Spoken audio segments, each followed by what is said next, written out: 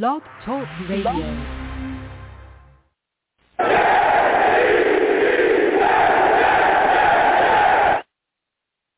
What's going on, folks? It's your boy Long Beach Joe, and we are back at it again.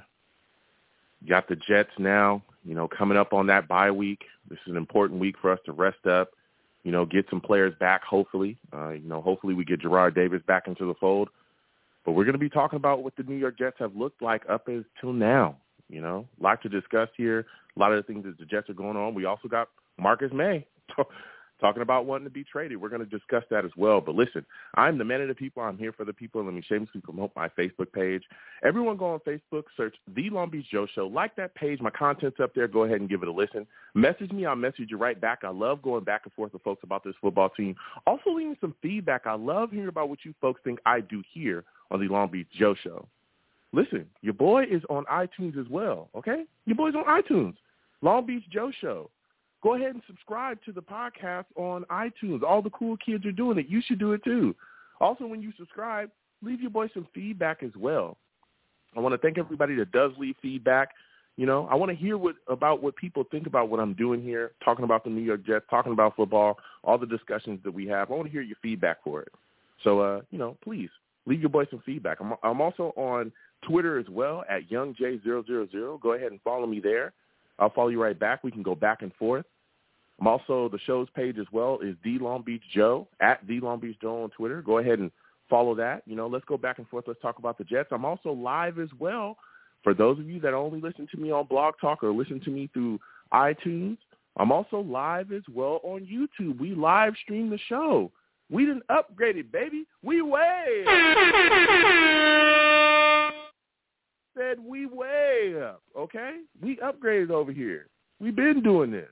Your boy live streams the show, so if you want to see this beautiful face along with this great voice and great takes, go ahead and tune into the YouTube, all right? YouTube, Long Beach Joe Jets.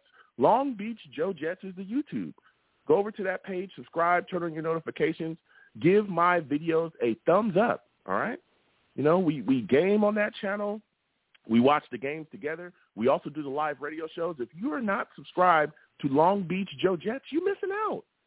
Don't be that. Don't miss out. Come on in. You know what I'm saying? So Long Beach Joe Jets on YouTube. Go ahead and subscribe. So we got a lot to speak about today. This Jets team, we're sitting here at the bye week now. We're 1-4. We're looking at a situation and we're saying to ourselves, hey, where can this team go? What are some of the things that we've seen in this team that's been positive? What are some of the things that we've seen in this team that we're very concerned about? So we're going to discuss that quite a bit. Salutes to all the savages in the chat. Salutes to Eddie DeJesus. Salutes to everybody that's stopping by. But before we get to that, I know everybody that's watching me live is saying, Joe, why are you wearing pink? Why do you have that pink shirt on? You look amazing in it. I wear pink because I support the fight against breast cancer. I also support breast cancer awareness, okay? I also support breast cancer awareness. And let me tell you something. I have a big-time fundraiser again with the Susie G. Komen Foundation. All right, you folks can go on to all of my social media platforms, look at my link tree. It's there. But I also like to discuss with people about the impact of breast cancer. We also like to make sure that we put forward how serious it is. So tonight we're going to have a guest on, Mrs. Alina Clavell. She's going to come on and share her story dealing with breast cancer and let us know some of the impacts that it can have on people and families as well. So, Alina, I want to thank you for coming on tonight. How are you doing? I'm great. How are you doing, Joe? I'm doing great. So, first question I want to ask you is, how did you find out about your breast cancer diagnosis?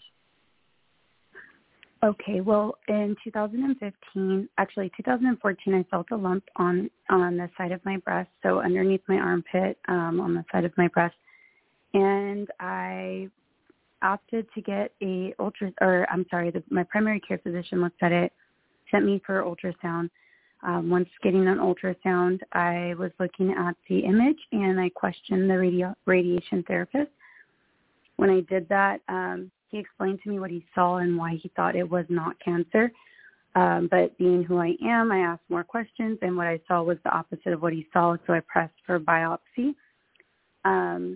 And once finally he agreed to doing a biopsy after going back and forth a little bit, he did the biopsy, and a week later I was diagnosed with breast cancer. Wow. So what were some of the things that kept you upbeat at that time to keep you fighting through, the treatments and everything? I think one of the main things was I was just blessed with a niece. And so she gave me that extra fight. I just immediately wanted to see her grow, and I was so scared that the latter would happen. We have great treatments for breast cancer, but with metastatic breast cancer, it's harder to come back from. So, I was more concerned on my treatment plan and everything like that, but I do know that I needed to keep a positive outlook on it and to keep myself upbeat and moving forward so that I was in the best nature for fighting, this disease is already going to take a toll on my body, and I just needed to be more positive than anything. And I have a great support system. I have family and friends that were there for me, and I wanted to be a testimony to other people. Yeah, absolutely. And that's some of the things that we've heard from other people that we had come on as well and talk about how impactful, having family there, having someone with you there to help, share those tough times and times when you need to shoulder lean on to cry or just giving you that strength and support. And again, I want to continue to just thank you for coming on and sharing your story. Now, my next question for you, Alina, is how important is early detection? I think early detection is very important. Like I said, we have great treatments. We have great treatment plans. We have great support for breast cancer. More people are becoming aware about it. But once you get to stage 4, and although they can prolong your life, there's no cure for stage 4. And I think that being an advocate for yourself is huge. And early detection, it's about advocating also because the medical industry, they don't see, I think they're starting to see that it's becoming more prevalent in younger people and people that don't have a family history. And at one point, that's what we were used to is if you have the BRCA gene or family history for you to have it, or an older woman, they expected possibility of it. But now that it's hitting younger and younger, I think it's so important to be an advocate for yourself. You know how your body feels. You know what's normal and what's not. And I think the importance of being able to tell somebody else what you're feeling in your own body is key. And being an advocate for yourself and not giving up if you know that there's something wrong within yourself. Explaining that. Yeah. And just getting more answers by asking questions and getting second opinions. Yeah. Yes, absolutely. And I mean, you're really, again, bringing it, Alina. You're really telling us, how it is. And again, I want to thank you for sharing your story. Now, my next question for you is, what are some positive words that you can give to people that are dealing with this situation right now? I think some positive words would be to live in the moment, and truly experience everything that you're going through. I think it's tough to be an advocate sometimes, but I think that for me at least, I get joy from being able to help other people and being a testament. I know that I can help the next person if they have questions. I may not have all the answers, but I'm going to help you look for the answers. So I think just knowing that, we are put in this position to help the next person is not necessarily a positive word, but I think the feeling behind it is really positive, and it can be a positive impact on yourself as well as another person. Yeah, absolutely. Listen, Alina, it has been phenomenal to speak with you tonight.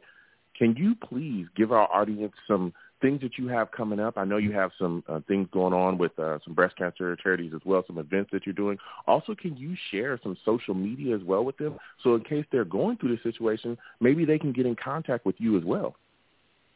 Sure. The main social media site that I use is Instagram. My name is Alina Clavel, but on my Instagram, it's A for my first name, Clavel, CLAVEL 85. I'm very responsive on there. I've talked to actually many young women whose either family is going through it or they've been diagnosed themselves. We've had little conversations. We support one another. I'm also a part of the Southern California breast cancer group called the SoCal Breasties. Shout out to them. We're a community of young breast cancer women. And there's no age discrimination at all. We just happen to all be really young. And we it's such a great community because we understand what we're going through with treatments, with hormone therapy, and it's hard to talk to someone that hasn't gone through it. So we're very supportive of one another. There's different chapters within the Breasties. And I do have a Facebook. I don't really respond much on Facebook, so I think the best bet would be on Instagram, aclavel85, or now I have a TikTok. I haven't done much on it, but we'll get there. And then I do have an event coming tomorrow through the Susan G. Komen Circle of Promise. We are doing 4 under 40, so 4 of us that were diagnosed under 40 years old, and we will be speaking tomorrow at Lamar Park in Los Angeles. That will begin at 2:30. There is open invitation, and there's it's free admission. So if anyone's looking forward to learning a little bit more or hearing somebody speak on a panel, you're welcome to join us. And I think that's all I can think of as at the moment. But, yeah, just reach out to me in case you have any questions or anything. No, absolutely. Listen, Alina, it has been phenomenal speaking with you again. I want to thank you for coming on and just continuing to share your story of how courageous you were. A lot of people, we've had a man on as well that has breast cancer. A lot of people don't understand that this is real. This is something that definitely affects a lot of people out there, and you coming on sharing your story of courageousness really, really is a bright spot for me and my audience as well. Thank you. And can I say one more thing? With Breast ahead, Cancer Awareness Month, we are so grateful to see all the support with Pink, and you just know that everyone's fighting with us. And if you want to give back to companies that are going to donate 100% proceeds to breast cancer research, please, because sometimes it is a marketing tool, and I think there's research companies, or not companies, I'm sorry, like foundations such as Mediviver who are putting the money forth for like stage 4 breast cancer patients. So it's a good use to donate to those foundations. Yes. And also hold these corporate companies accountable. Absolutely, yes, absolutely. I definitely hear that. Well, Alina, I want to thank you for coming on again, sharing your story. You have yourself a good night, all right? Thank you, you too, Joe. All right, you have a good one. Listen, that was Miss Alina Clavel coming on, speaking to us about breast cancer and the seriousness of it, the awareness. We're continuing to spread. Again, I'm wearing pink because I'm all about fighting against breast cancer. I'm also about spreading breast cancer awareness. For those of you that are watching, ! Komen in the chat brings up a fundraiser that I have started with the Susie G. Komen Foundation, trying to raise about $250. I know it's a small amount, but, we're doing what we can to try to help, fight against breast cancer and, again, spread breast cancer awareness. So for those of you, that are watching or listening or anything like that, as well, if you'd like to give $1, $2, anything that you can give is greatly appreciated. Please hit that link. Donate the money if you can. Again, all of that money, all of it, goes directly to the Susie G. Komen Foundation. It goes directly to funding, again, the fight against breast cancer and continuing to bring breast cancer awareness and also breast cancer research, too. So it all goes to fund that goes straight to them, and I'll just continue to support them as well. So, again, I want to, thank Alina for coming on and everybody, with the Susie G. Komen Foundation as well, because we're working the fight. I'm fighting it. It's touched my family. I'm sure it's touched a lot of other people's families as well. So now, with that said and done, we're going to move on, and we're going to talk about some Jets. We're definitely going to talk about some Jets, man. But before we get to talk about the Jets, I need to talk about GM sending in the big donation. I said GM sent in the big donation. GM says, I'm here. Look, if Marcus May don't want to be here, get him out of here. free Mims. It's time for him to play and blow up. GM, letting the words be spoken. GM talking that talk. Salute to GM. I want to thank him again for. I want to thank GM again for donating to the platform. It's greatly appreciated. Look, we're going to talk about that. You know, and I know I got quite a bit of callers. I'll get to the lines in just a second. I really just want to talk about the Marcus Maye situation before we start talking about the team. GM, you know, brought that up as well. And again, salute to all the savages in the chat, Eddie DeJesus, NY Jets FL, all my guys. Listen here, man. The situation with Marcus Maye is just continuing to ramp up. Again, we know that the trade deadline is coming up on November 2nd, and he's pretty much said that he's, you know, he wants to be traded to a contender. He's a guy that's looking to move forward, kind of get away from the Jets. As we all know, Marcus Maye was franchised this past offseason. We were hoping we would be able to get a deal done with him, but it wasn't able to get done. They ended up franchising him. He's making about $10.6 million, and the second they franchised him, things just spiraled. You know, it's been up with his agent. His agent has been on social media going crazy constantly. You know, he definitely came out and said some things about the franchise as well. His agent immediately attacked, you know, Joe Douglas and the Jets, talking about how they don't keep their players and they don't want to reward a team leader and all these things, you know, we constantly heard, right? Well, then Marcus Maye ends up, you know, signing. He's playing this season. Then he hurts his ankle a couple weeks ago. You know, pops up on the injury list, and then all of a sudden, his agent comes out and says, "Don't worry." He tweets this, "Don't worry, Marcus Maye will be fine right before the trade deadline. He'll be back healthy right before the trade deadline." And everybody goes, "Why would you tweet something like that? Why would you tweet that Marcus Maye would be fine right before the trade deadline?" Kind of made people wonder, what's going on here, right? So as far as everybody was concerned, they said, okay, well, look, maybe we do need to move on from Marcus Maye, but there's a couple things, right, that has transpired since then that is, I think is going to hinder us a little bit in us trying to move on from him. One of the major things being that, hey, all of a sudden, maybe a week or 2 weeks ago, we get hit with Marcus Maye is involved in the DUI arrest. Okay, he still has DUI charges, you know, swirling around his head. Again, he had a Zoom court meeting that was supposed to come up. It's been pushed back a little bit. So again, we'll see what happens from that.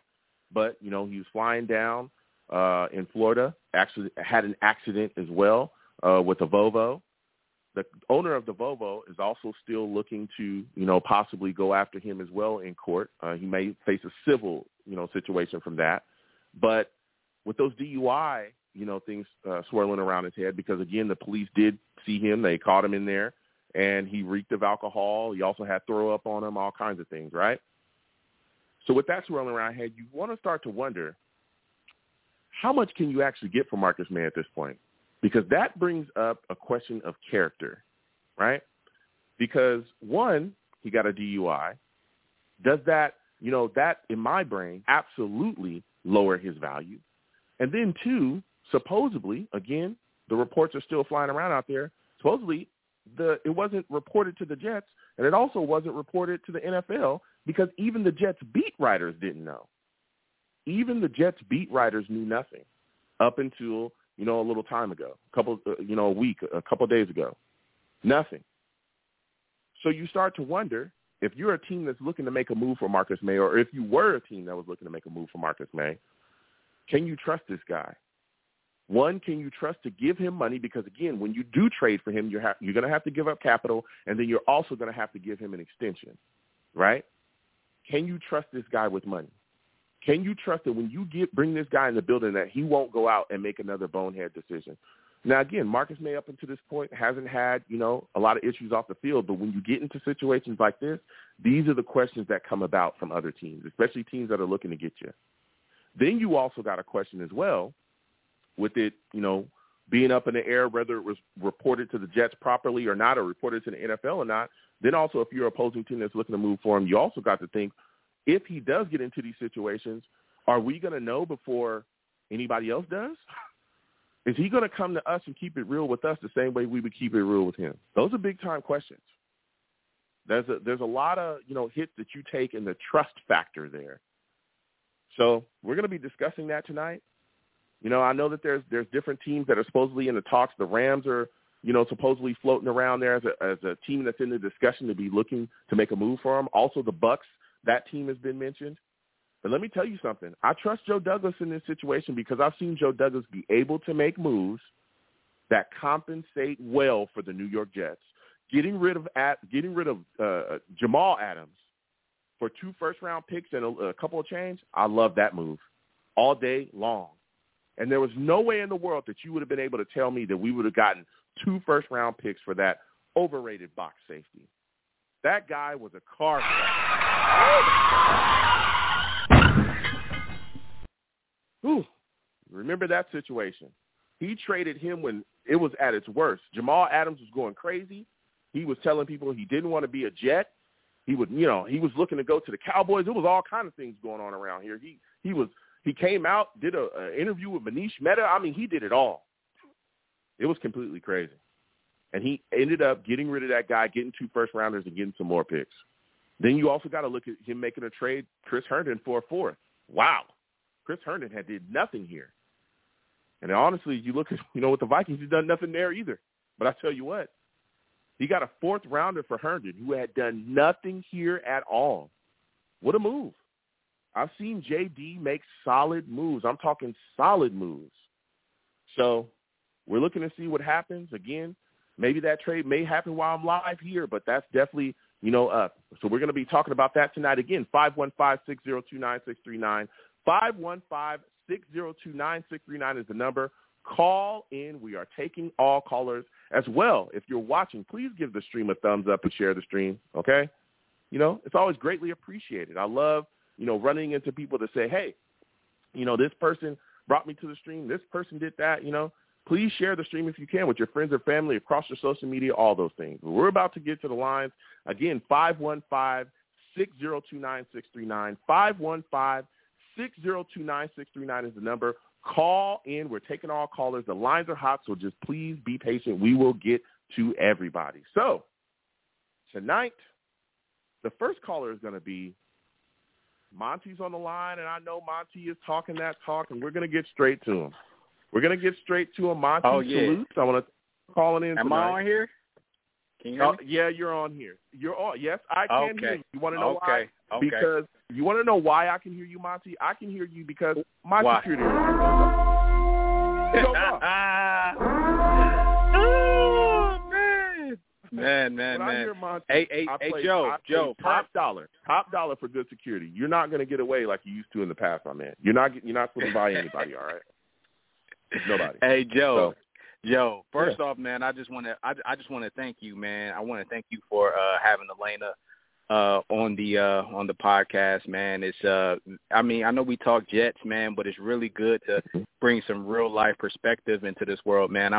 I'm actually going through my aunt is actually going through breast cancer treatment right now. And, she's good. She's, diagnosis is good. Everything is good. And it's like, I know a couple other people who are going through it as well. So it's really good for you it's really good to see that you just bringing some real life perspective to the podcast, man. And, it was good hearing from Elena and giving her perspective with everything. So I just want to thank you for having her on the podcast. Well, thank you. That's what I do it for.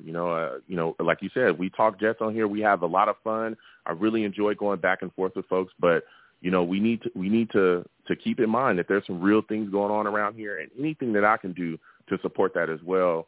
The fight against breast cancer has touched my family as well. I will do. I absolutely will do. And again, my thoughts are with your family as well, going through that situation. I hope everything works out completely fine for you. So. Yeah, thank you, sir. I appreciate it.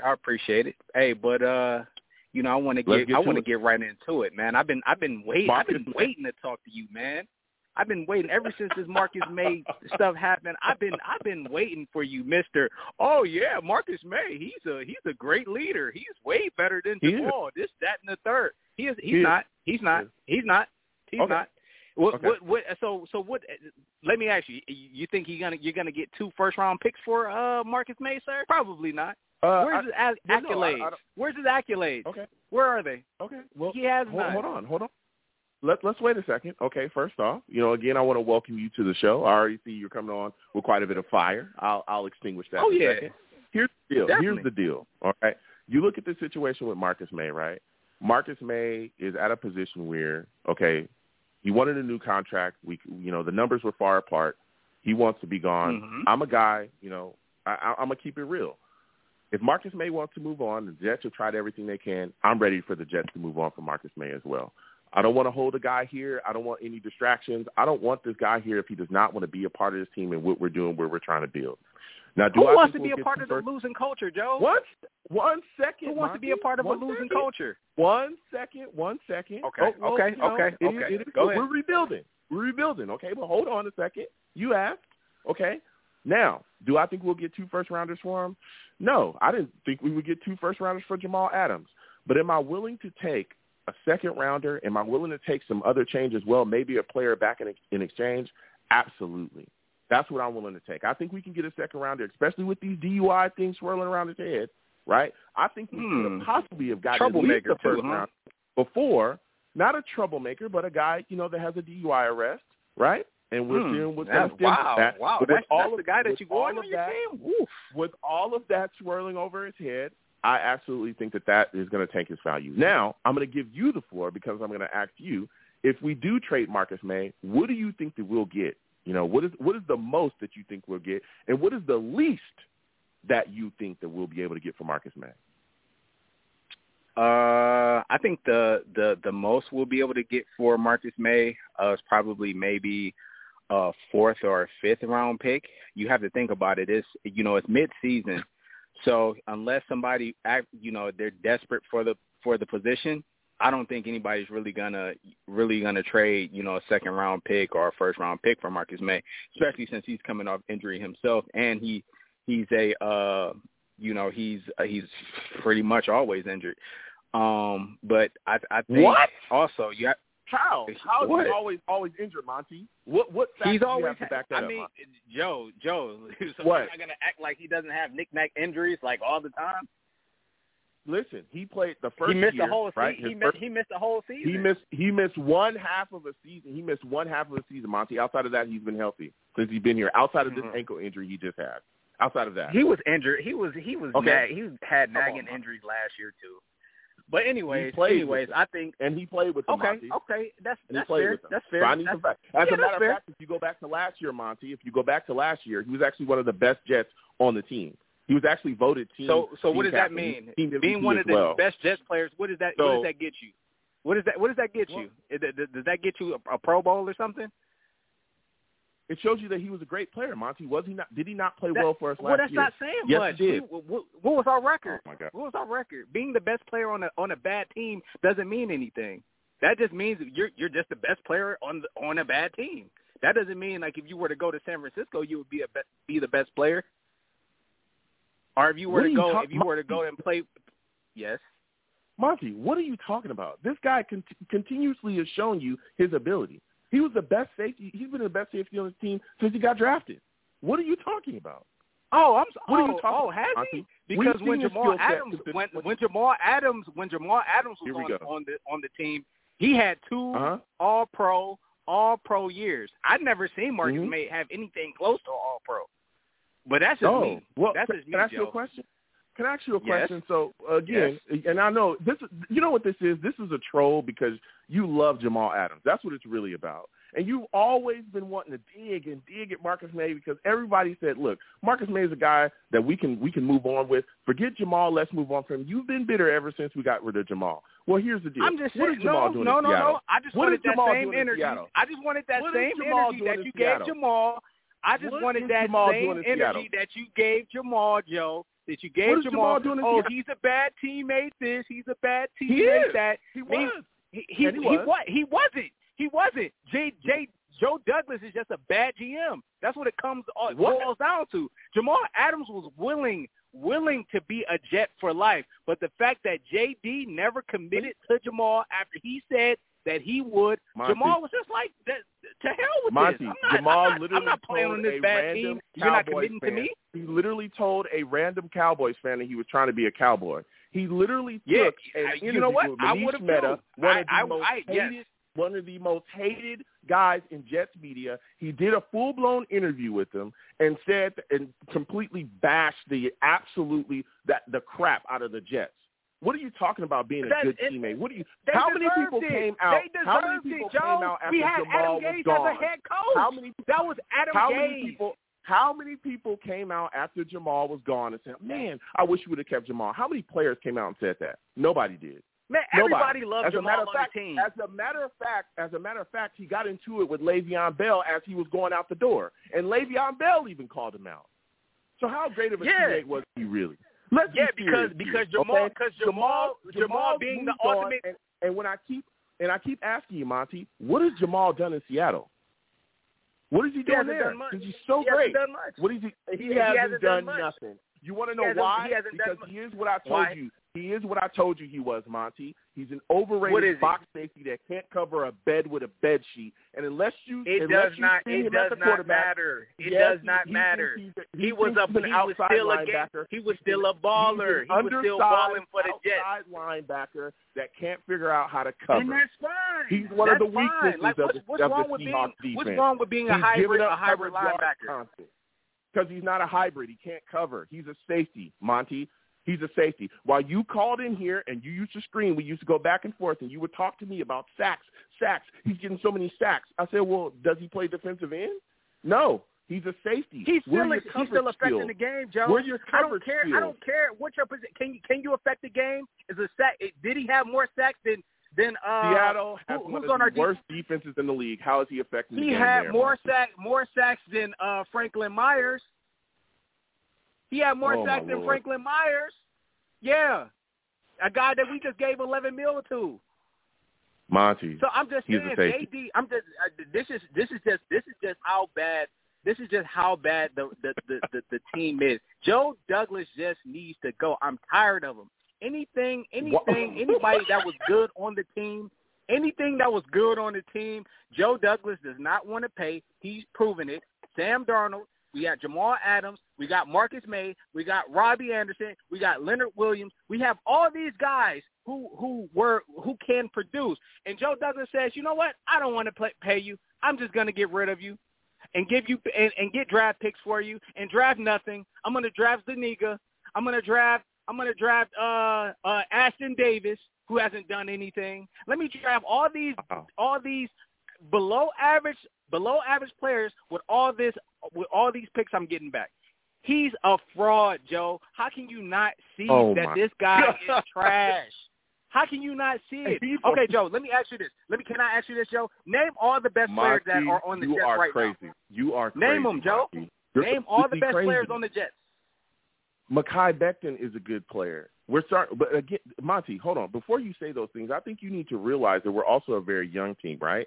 We're building, and that's what we needed to do. All those guys you're talking about we got rid of, we've been able to move on from, and we brought in talent. If you look at this team, right, you look at this New York Jets team, it has talent on it, but yes, it does.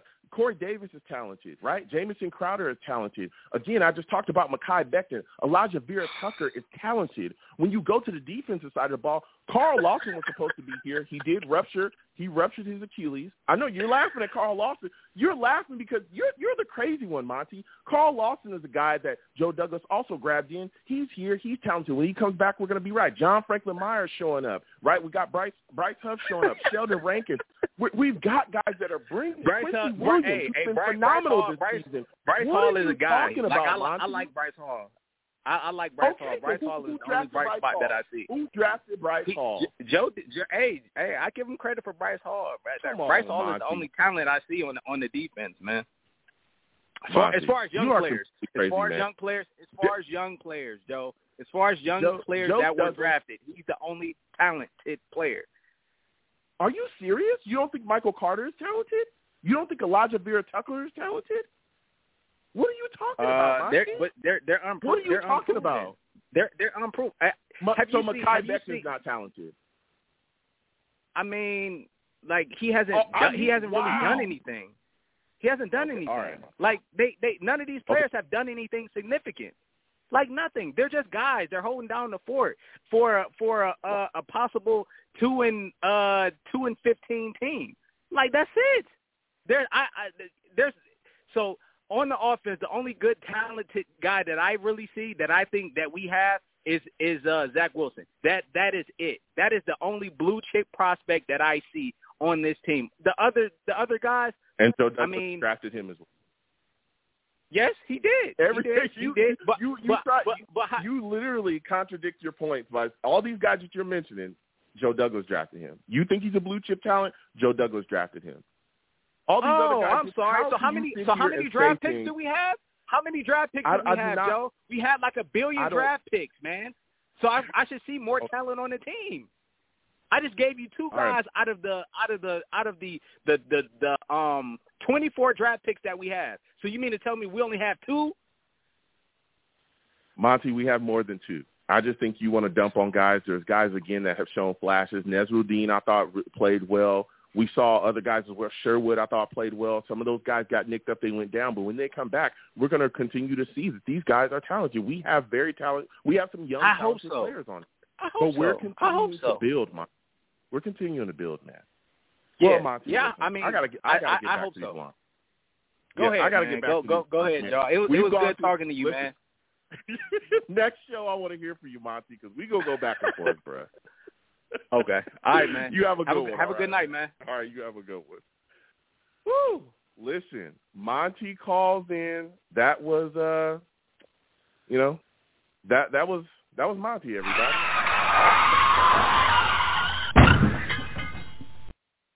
That was Monty. He said what he had to say. We're going to get to everybody again. 515-602-9639.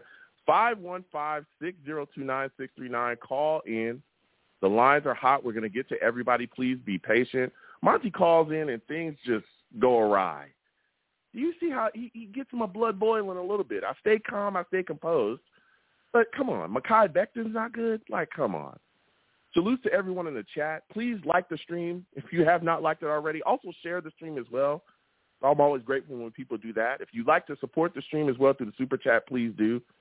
Outside of the Super Chat, you can hit the Cash App. If you don't want to go through the Super Chat, I have a lot of people that say, hey, I do not want to, give to the Super Chat. I want to go straight to your Cash App. It's right there at the bottom of the screen. Please give to the Cash App if you'd like to. Anything you give is greatly appreciated. And again, !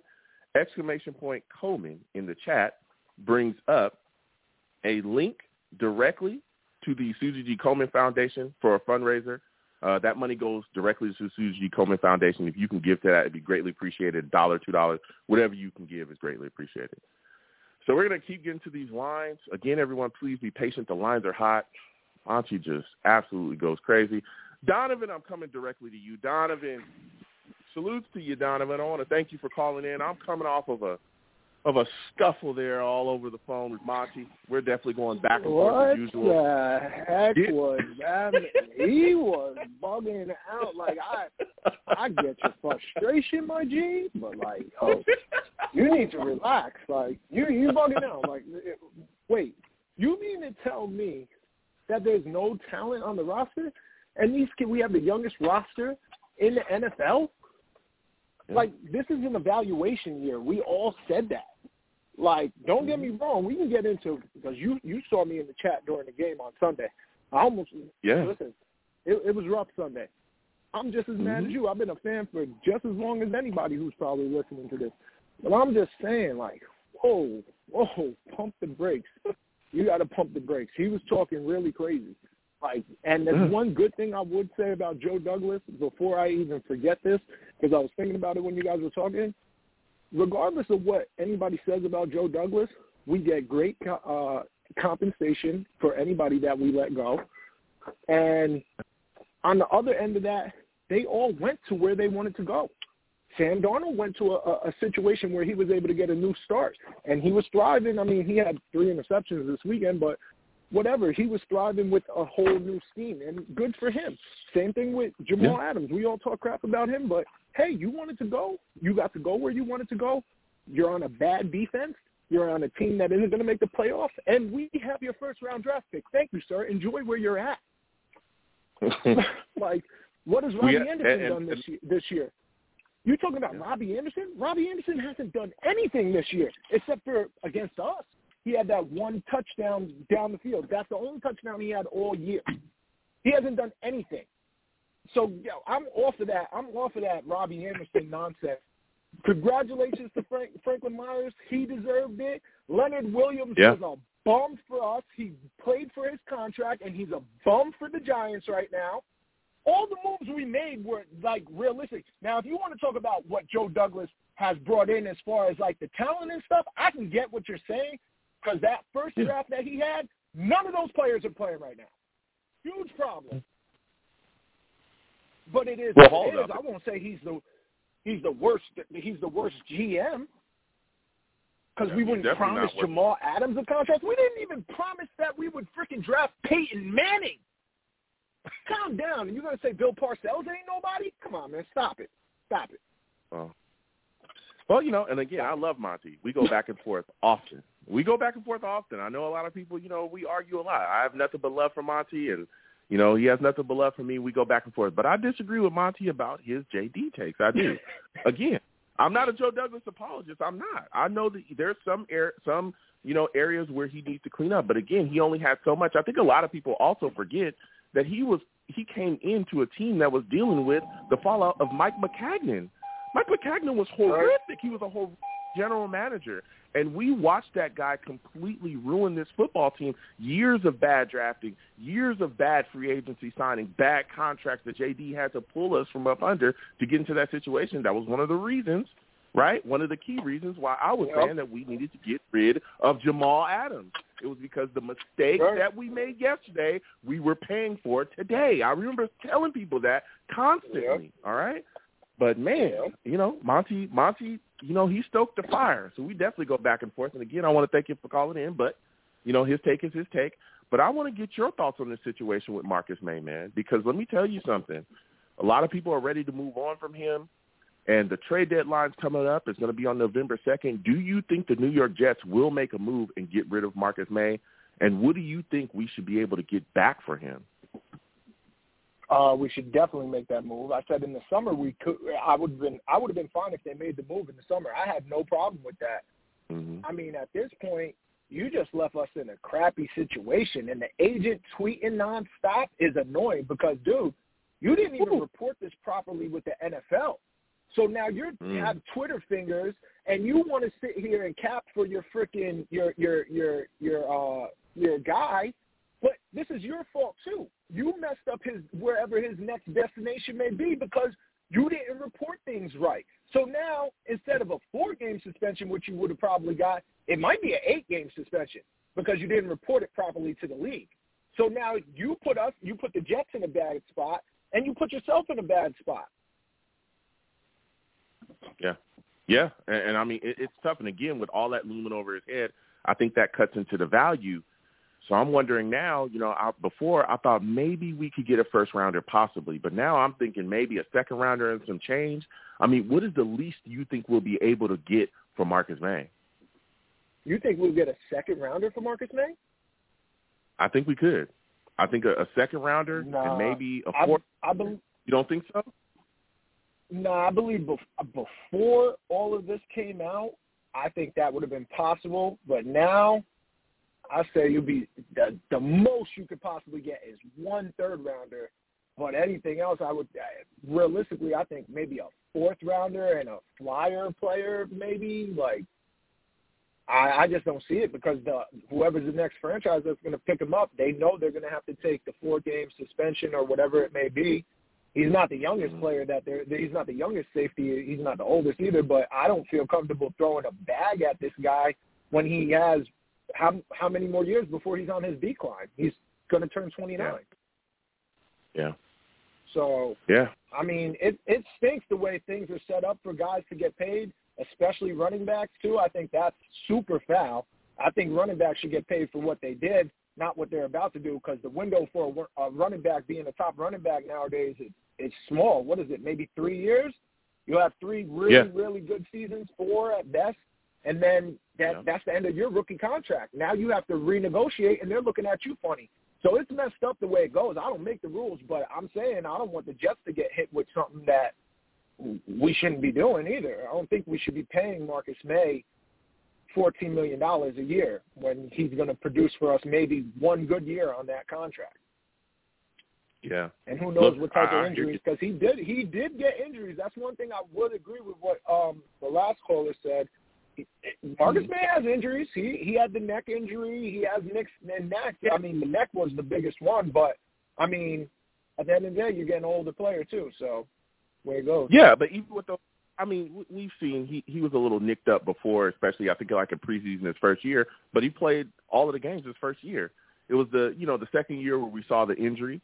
But he was able to come back, and we saw him, able to play the third year. He's fine. So I think a lot of the and I'm not talking bad about him. I like Marcus May. Yeah, but I think a little bit of the injury stuff for him is a little kind of overblown because again we've seen guys miss time like that as well and come back and play well, and we saw that with him. So but we'll see what happens going forward. But there's a lot of talk as well. A lot of Jets fans looking to make a move because that trade deadline is coming. We're starting to hear more and more about it. There's a lot of Jets fans that want to trade for O.J. Howard. They want to see the tight end position addressed. Are you one of those fans as well? I mean, what kind of compensation are we giving the team for O.J. Howard? Because I just watched him last night, and he looked a little limpy with that Achilles tendon still.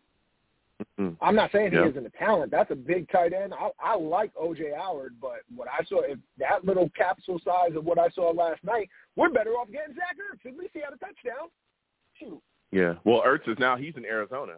Now they got traded to Arizona, so yeah. I'm just now getting out of work. I haven't touched my phone. The message came up. I've been wanting to call, so I just called the number real quick. I haven't looked at anything. Absolutely. Today. Yeah, no. Listen, I hear you. He just got traded to Arizona for Tay Gowan, I believe, and a 5th-round pick. So he's already in Arizona. I know a lot of Jets fans were looking to get him too, but now he's gone. You know what I'm saying? So he's off the market. And that's why a lot of people started talking about O.J. Howard, and I'm looking at the situation like, hey, look, I don't understand really some Jets fans' infatuation with O.J. Howard. I don't get it because I don't think he's ever really lived up to that draft status that he had. He's never really done anything.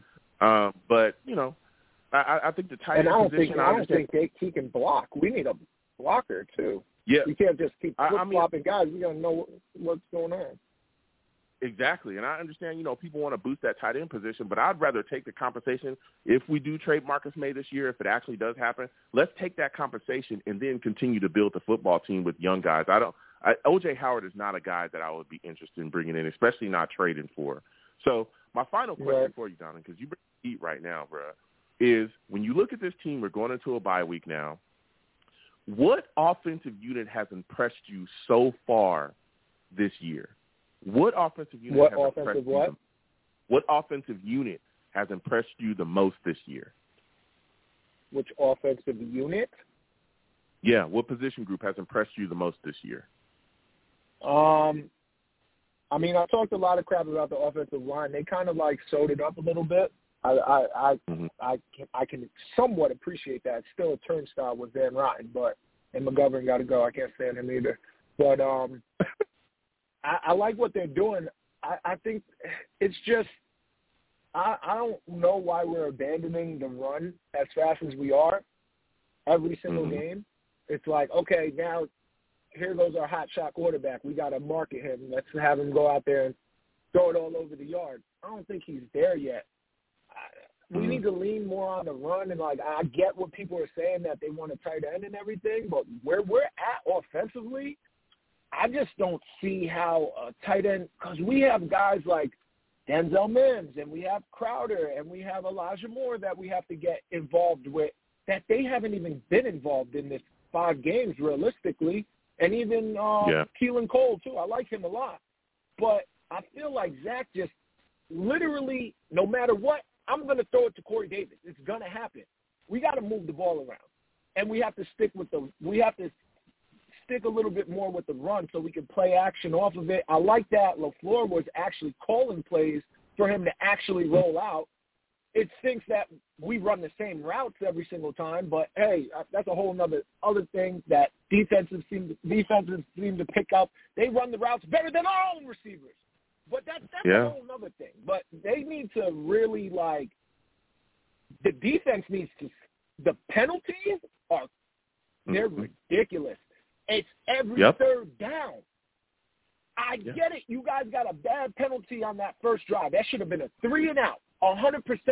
But when it didn't happen, everybody's shoulders down, head down. Where was the fire? We all sat on here and picked the Jets to win. Everybody picked the Jets to win.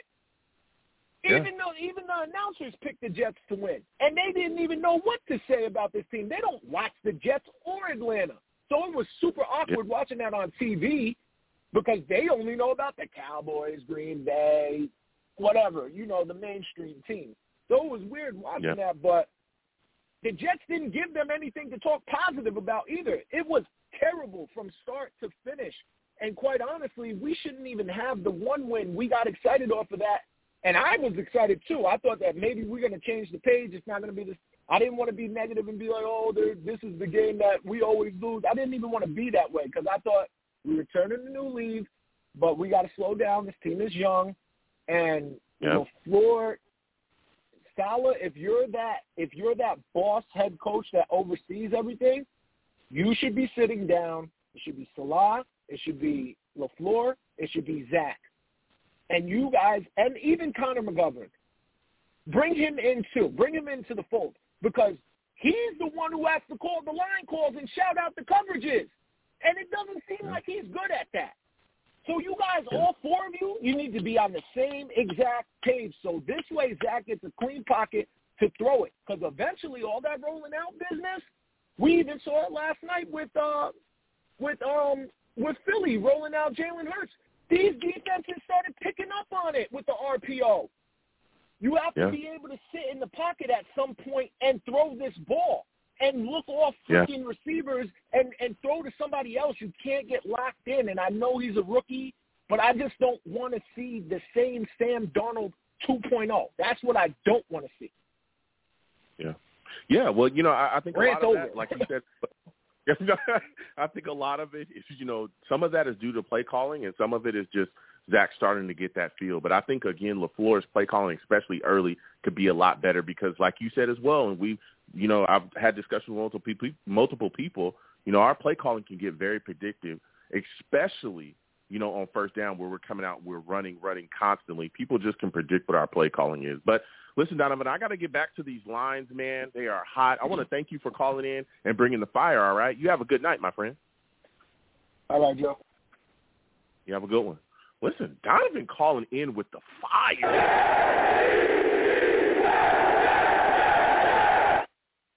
Brought the heat. Again, we'll continue with the lines. 515-602-9639. 515-602-9639 is the number. Call in. Next, I'm going to my guy, Shaq, man. We're coming to Shaq. We're coming to Shaq. CT Steve, hold on 1 second. We're coming to Shaq, all right? Shaq is going to bring the heat. We all know that he knows his Jets, and he has his takes, man. Salutes to you, Shaq. I want to thank you for calling in. Shaq, give me your thoughts about this Marcus May situation. Do you want to see the New York Jets trade him? Man, Monty came in with the fire. I thought I was bad. Boy, I can't lie to you. I would say he bought greatness, but I'm not going to fully agree with him. Honestly, Marcus May, how I feel. You know how I feel about Jamal. Joe, we got 30-minute segments of us talking about Jamal. You know how I felt about him. And Marcus May, I wasn't, really a super fan of him, but, I'm like, he'll be good to keep for the future. But like, like you guys said, he's 28. Why would you pay a 28-year-old big money? Marcus May was never a speedster. So, the older he gets, he's going to get even slower. So, I mean, you gotta do what you gotta do. Get something for him. I said you should have got something for him last year because our team was so bad. It's better to get something, for him now because you knew his contract was coming up. You knew it was coming up. You should have got something for him last year in the middle of the season because you most likely could have got what you're looking for, Joe. Because I don't think we're gonna get a second and some change. If we do get a second, I think we'll be lucky. but I think we could get a third with, a fifth or sixth, that in that direction due to his contract situation, due to his age, and due to, what's going on in, outside with the DUI. Yep. So yep. That's why I said it was better to do it last year. We should have did it last year. We could have got a second and some change last year. Yeah. And again, I want to thank you for calling in. Look, I think we can get a second, but I understand why people are saying, hey, that value is going to drop because, again, even without the age and the, having to sign a contract, because, again, if you're a team that's looking to get him, you already know that those things are coming with it. But that DUI arrest and the charges swirling around, that makes a lot of teams that probably would have been, more in the chase kind of back away like, whoa, wait a second here.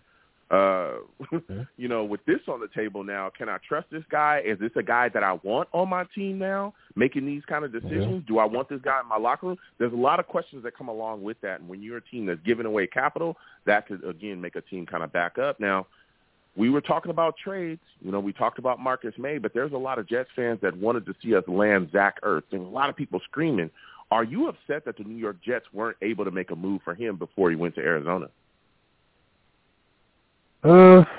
I am, but I see why we won't make these moves because, like everybody said, this is an evaluation year. It sucks to say that. I still feel like, we could have made some changes, because I want to get back to that Monty situation. I want to really get back to that one because I really like that. But, with him attacking Joe Douglas, I don't blame him.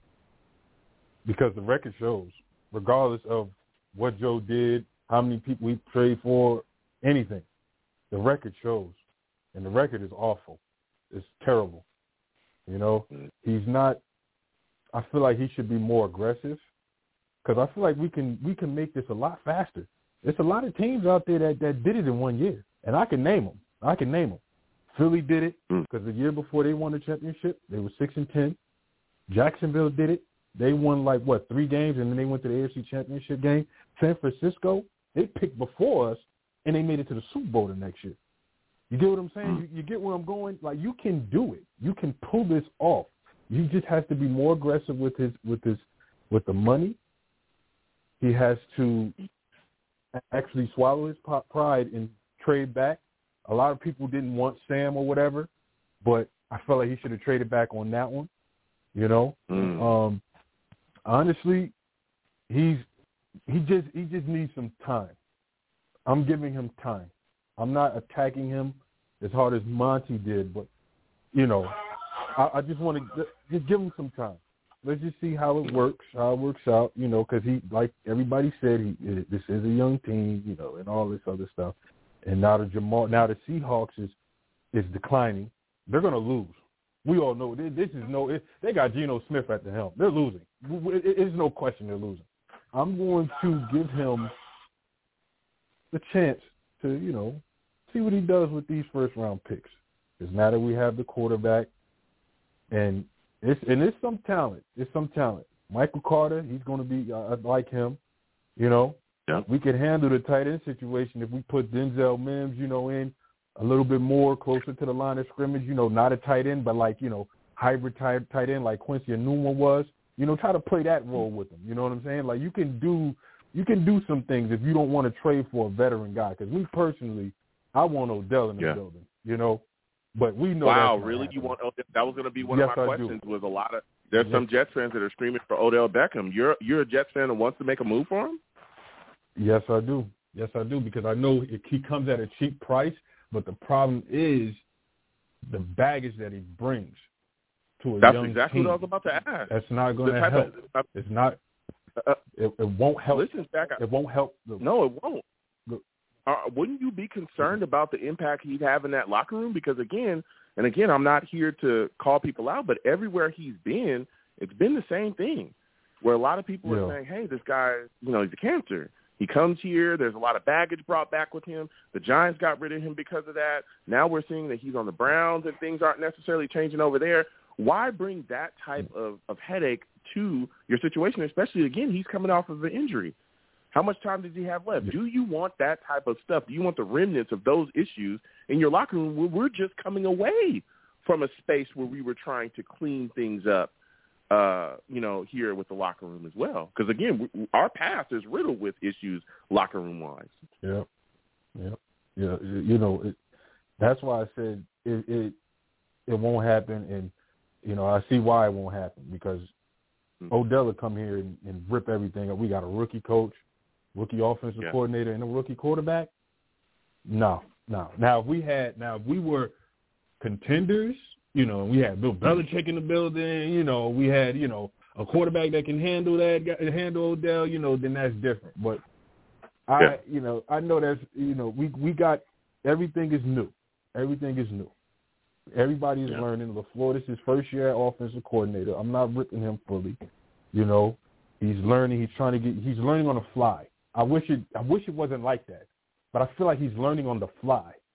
And Robert Saleh is coaching everybody for the first time instead of the defense. And he brought some improvements to the defense. Whether a lot of people don't like it or not. He's doing a lot with a little. We thought we was going to have the worst, pass defense ever.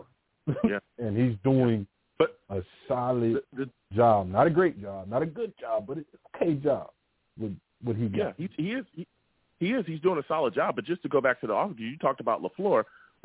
I understand that he's, learning or whatever it is, right? But I don't want to have to wait too much longer for him to figure out, learn his job to then make sure that Zach Wilson understands what he's supposed to do out there. I need LaFleur to step up, man. I do.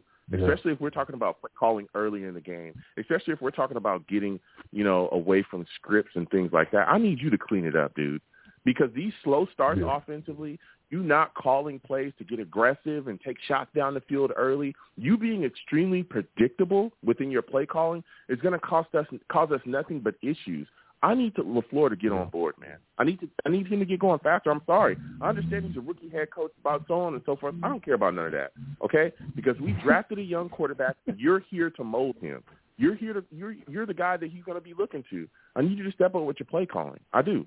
I really do. So my final question for you, Shaq, because you're bringing the heat, man, but before I let you go, give me your biggest surprise on defense. What was the player that was a big surprise for you that you didn't necessarily think was going to produce as well as they're producing this year so far defensively for us?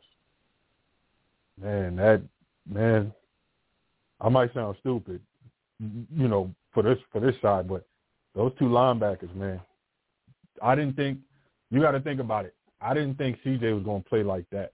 I didn't think C.J. was going to play the way he did. And I didn't think Quincy was going to play the way he did. I'll tell you why I thought CJ wasn't going to play that way. 2 years out of the NFL, that's a long time. And then to come back and to play at a Pro Bowl level, it's not even, a lot of people probably might say not a Pro Bowl level, but, it's still a good level for being gone for 2 years. That's pretty good. I'm like, that was, I'm like, man, he's on fire out there. Then Quincy Williams coming in, undrafted. I kind of wanted him in the draft the year he was in the draft class. I'm like, hey, man. He out there dumb. He out there looking better than his brother. Don't get me started. Now, that's a hot take right there. That's hot right there. Now, that's hot. That's hot. Don't get me started. That is hot. That's hot. Go ahead. He looking Here better we go. I'm only saying that because Quentin coming in at the number 3 pick. Come on, man. You can't be getting pancaked on the ground the way you were getting pancaked against Atlanta, man. On the run, man. Come on, man. Need you to get some stronger knees or something, baby. You can't be getting pushed down. You're supposed to be the next Aaron Donald, man, getting picked at number 3. You can't be out here getting pushed around and not getting, these sacks. John Franklin Myers is undrafted and he's outplaying you. That's not good. He's outplaying you. He's not undrafted. He was a second-round pick, but he's outplaying you. And he got picked up off the street. Come on, man. These are facts here, man. He played your position. It was crazy. He played his position, but now he's playing the end position because he's that versatile. You know what I think we should do? This is going to be bold right here. Here. Joe, you probably slap me if you see me. I think we should trade Quinnen. I think we should trade him. We'll get some value, man. Get some value for him. Shaq. Everything was good. Get some value for him. Get some value. Yeah, I'm coming with the heat, Monty. You ain't the only one coming with the heat tonight. You ain't the only one coming with the heat tonight. Shaq. You ain't the only one coming with the heat tonight. You got to think about it, Joe. Shaq. Joe, now we're trading think about Quinnen Williams. Go ahead, Shaq. I'm gonna let you finish. Oh. Think about it. Are you gonna pay Quinnen Williams top dollar? Would you do that? A defensive tackle? Would you do that? I don't think you'll necessarily have to drastically overpay him. That's the problem. I think a lot of Jets fans look at things like, oh, when a guy comes up for contract, you're going to have to pay him like, he's Aaron Donald. No, I think they understand where he is. You'll gauge him within a certain range, and you'll pay him effectively. That doesn't mean we'll have to drastically overpay him. Listen, Quinnen Williams has been solid for us this season. When he got out there, he started putting on. You look at the things he was doing in that Titans game. You look at the things that he was, he's been able to accomplish this season. The sacks, the pressure, the disruption. And again, this is coming off that foot injury. He's been able to work himself into a very solid groove. Now, his brother Quincy has been phenomenal. I will say that, like you said as well, and I was going to talk about that in a second. A lot of people that pushed C.J. Mosley out the door and was talking about trading him, those guys are silent right now. That guy's flying around playing like crazy. Quincy Williams is out here. Nobody was talking about Quincy at all. Quincy Williams is bringing it. But Quinnen Williams is also playing well for us, too. I'm not necessarily a guy that's looking to trade him. I think when he comes up for a deal, Joe Douglas will be able to get him in here and sign a solid deal. But I don't think we'll have to drastically overpay to keep Quinnen Williams. But think about it, though, Joe. Do you think he's going to take that contract? Now, it's up to him. It's up to both parties. He's going to test them. He most likely might test them. He's going to test the market. I think he's going to test the market and going to try to get the best buck that he can get. Okay. He's going to try to get the best buck he can get. I don't think he's going to take no minimum or anything like that due to where he was picked and due to what he think he can do. You get what I'm saying? And, he's a defensive tackle. Come on. He's a defensive tackle. Listen, Shaq, like I said as well, Shaq, I think, again, he, he's definitely going to make sure that the deal works out for him. But I think Joe Douglas will be able to get this guy signed and bring him in. I truly do. I think when that time comes, Quinnen Williams is definitely a guy that's a team guy. You listen to him. He always talks about the Jets. Everyone speaks of him highly. I think he's a guy that would be interested in staying a Jet. I don't think we'll have to drastically overpay him. But listen, Shaq, I got to get back to these lines, man. Again, I want to thank you for calling in. Next time I have a show, I want to hear from you. All right, my friend? Yes, sir, as always. All right, you have a good one. Listen, Shaq calling in, interesting points, I don't necessarily agree with training Quinnen Williams. I'm not there, and I think we'll be able to work out a deal with him. But, again, 515-602-9639. 515-602-9639 is the number. Call in. We are taking all callers. We'll get to everybody. The lines are hot. Please be patient. All right. Next, I'm going to my guy, CT. My guy, CT, is going to call in. I know he's bringing the heat as well. Salutes to you, CT. I want to thank you for calling in. CT, we've been going back and forth all night long. This show has gotten heated. You know what I'm saying? I know. Give me your thoughts about the possible trade of Marcus Maye. Are you a guy that is looking to move on from Marcus Maye? And if so, what is the least amount of capital you think the New York Jets will be able to get in exchange? First and foremost, salute to you, Joe. Back at it. Respect you for all your content, man. Love it. Thank you. When it comes to Marcus Maye, homeboy, gotta go, man. I mean, I hate to say it, man, but I love him. I love Marcus Maye. I don't care about his age. I don't care about none of that. I personally would like to pay him, but that's before his agent was talking all this booty chatter. So I feel like he's been if he wants out, let the guy go out, let him go compete with a team, before his career is over, and that's cool, and I understand it. It just, when it comes to things like this, it's just timing, timing. We got two safeties in the 2016 draft, I believe, or 17, one of those two, and, we thought they were going to be here forever, but, when it comes to organizations and when the timing is to push, it's just not right now to then start re-signing people. Unfortunately, there was a huge overhaul obviously since then. And it's just part of the process. I know the last caller was like it could be done fast, but no, it can't. It can't be done fast. This is a process. So getting rid of Marcus May and getting some picks, I believe that it's going to help us with our process. The Jets are not an organization that always had the right coach or always had the right GM and quarterback at the same time. And I always preach that you got to have it all at the same time, or at least two of the three at the same time to then make a push the next year. I mean, a lot of these teams that Homeboy named, a lot of them already had the same coach. So they had the same system, same players, and they might have added like a little piece of to make them now a playoff contender. We are very far from that. So it's going to take some picks. It's going to take some free agents. And it's going to take some time for our young guys to grow into the players they are. A lot of these guys are first time playing, second year playing, and a lot of guys don't find their rhythm until like year 5 that year. And Brandon Marshall talks about it all the time. He didn't find his rhythm until like year 3, 4, 5, and then he felt like he was, a NFL player with confidence, So think about it from that standpoint, So when we get some of these cats like Bryce Hall to actually say, oh, yeah, I'm in my 3rd year as a veteran, or, Michael Carter's in his 2nd year, 3rd year, it's going to make the team feel like it's an actual team. Because right now, let's face it, we're all figuring out what this team identity is, and that takes, real game in-game reps. So, when it comes to Marcus May, let's see if we can get a 3rd. I think we can get a 3rd and maybe another pick, like a low draft pick, a 5th or 6th along with it. Or maybe we'll get a 3rd and a backup safety. Yeah. I've talked about it. I'm looking for a 2nd-round pick. A lot of people have said, maybe before the situation with the DUI, Joe, probably got a 2nd. But now I know a lot of people that are in your mind frame as well that a 3rd-rounder would work, and they're ready to move on from him. And again, I love Marcus May. I think he's phenomenal. I think he's a great – but I'm about tired of it as well. I'm tired of it. When it comes to a 2nd-round pick, I believe that if any GM can do it, Joe Douglas can do it, because he's done things where I didn't think he can get like 3rd-round picks, like Sam Darnold. I didn't think we were going to get what we got for him. I didn't think we were going to get for Jamal Adams. So he has a way of negotiating. And if it's a team that thinks that's the one piece they need and they're willing to pay a higher price, then it's possible, because they might want to win this year. So who knows? Yeah. I mean, we'll see, but. Now you're looking at the team, man, because we're also talking about team evaluation. Jets going into their bye right now. So far, what we've seen, the Jets are, have had their ups and downs this season. What is your assessment of Coach Sulla and his staff so far within these weeks?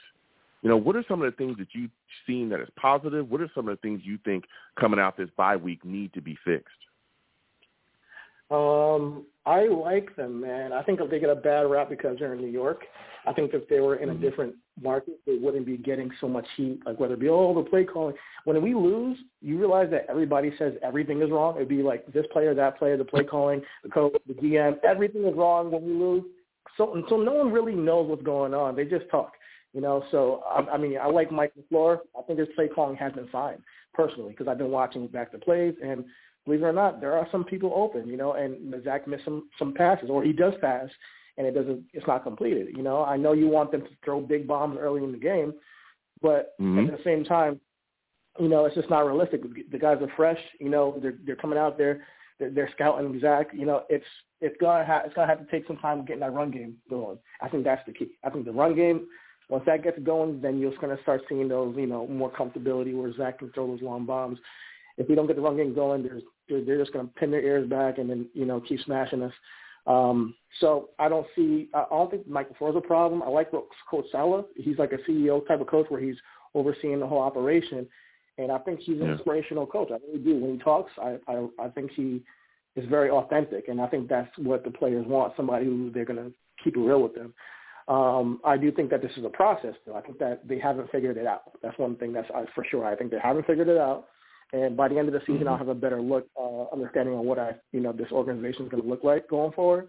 But right now, I don't see any problems, really. I'm really in a positive standpoint of where we're at with the coaches. It just takes time to figure out what your players do best. And it takes in-game reps, unfortunately. Well, and again, CT, we go back and forth often as well on the show. Here's my issues with Sulla, or here's my issue with LaFleur. is that I hear what you're saying. You know, you're not necessarily as concerned with him, you know, in his offensive play calling. The reason why I am is because I think early we're far too predictable. You talked about the running game. A lot of the reasons why our running game sometimes I believe doesn't work early or has issues getting off the ground. Not a play on words, but has issues getting off the ground is because it's very predictable. Teams can predict that we're going to come out and run on first down. Teams can predict that we're going to try to do some of those things. So I think he struggles there, and we've seen this, right? We've seen the offensive struggles early consistently throughout this entire season so far. I think we've only scored one offensive touchdown in all the games that we've played. One offensive touchdown in the first half. That's the most we scored. We scored one offensive touchdown. Yeah, in the first half in all the games that we played. There's something wrong here. Then also when you start to look a little bit deep, well, the usage is a little bit questionable as well, the packages that he sends out there. Look, we talk about it weekly. Denzel Mims, bro, where is he at? Every time we put the kid in the game, right, he makes a big catch. Every time. Every time he bails us out of something. What was it? I forgot what game he had. One catch for 40 yards. They took him immediately and put him on the bench. The last game we played, we needed it was like 1st and 20 or something, and we were struggling and trying to get back in the game. They put him out there. He gets us a 22, 23-yard catch, gets us a first down, immediately put back on the bench, right? How do you have this type of weapon where we're all talking about, oh, you know, guys are struggling to separate, guys are struggling to get open. Well, every time we put Denzel Mims out there, he finds a way. Why aren't we utilizing this kid more? We also can say the same thing about Elijah Moore, too. Elijah Moore, this great guy, you know, you listen to all the beat writers, every Jets fan was saying that he was the best thing. He was the best wide receiver the New York Jets had ever drafted in franchise history. I didn't make that up. Somebody told me that. Yeah. It was beat writers and fans that told me that. Right, CT? Did I make that up? I didn't make that up, right? No, you did not make that up. No, you did not. Okay, so if I didn't make that up, can you please tell me how Elijah Moore comes out of the Falcons game with 0 catches? How is that possible? I'm gonna be honest with you, man. There is a usage problem. I do believe Elijah Moore and Denzel Mims will have their time. I think you gotta, when it comes to the NFL, time and history and, you know, the know-how matters. I mean, they just respect veterans more. They do. And on top of that, with Denzel Mims specifically, he was sick. Go ahead. So when you have a team and you're learning new plays every week, sometimes you're installing new plays every week, and Denzel Mims hasn't been there for however long, he's just going to be behind. So his time will come, and I'm not too concerned with Denzel Mims because I think his time will come as well as Elijah Moore. Elijah Moore, when Jameson Crowder came back, he kind of got more shine. So I think that Elijah Moore's time is going to come, you know, down the line as well. I do think they're extremely talented, and I do believe Denzel should be on that other side of Corey Davis. I personally believe so. But Keelan Cole hasn't necessarily disappointed either.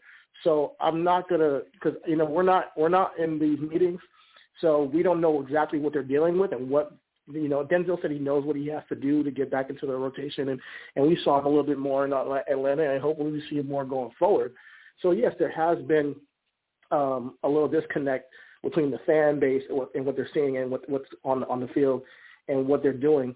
But I do believe that does take time. You know, when you see a player who knows only a certain part of the playbook because he was late to come back, you can't put him out in certain plays. And it's just about a matter of scheme. Okay, put him in for that play, take him out because next play we don't trust him to run this right now. That's all it is, you know, and I don't think that it's a necessarily detriment to Denzel. I think over the time of weeks, especially after the bye week, we should be able to get some more play with Denzel, and I hope so. So I don't know. We'll see how it goes down. What I do know is this is a good problem to have. We got two young receivers who are learning the game on the sidelines and every now and then coming in to get some reps. That's a good thing to have, you know. And in the future, our wide receiver core at least is going to be stable. Yeah, look, I hear you. So my final question before I let you go, CT, because you're bringing the heat, man. Give me a player that you feel like is the biggest surprise for you on the Jets defense this year. What is a player that coming into the season you didn't really, you know, think was going to do too much, but he's actually picked up and gave solid production? You know, man, I love this player. I loved him when we drafted him. Bryce Hall, man, and he's a steal. He's a steal. As he continues to grow and develop, I believe he will be like bona fide number one corner. I think I've seen enough talent to say he's number one quality because he's made some certain deflections this year and last year that I was like, that like a lot of people would have gotten burnt on that play or they would have got a pass interference. He's very disciplined, yo. So Bryce Hall, I think is my dude. Like I might get the jersey and everything. Like honorable mention goes, yeah, for real. Honorable mention goes to Quincy and he that pick up off of waivers, which has been an impact. And I think low key Javelin Guidry has made some good tackles as well. Yes, sir. Yes, sir. Listen, CT, I want to thank you for calling in tonight, man. Your takes were fire, bro. They were straight fire.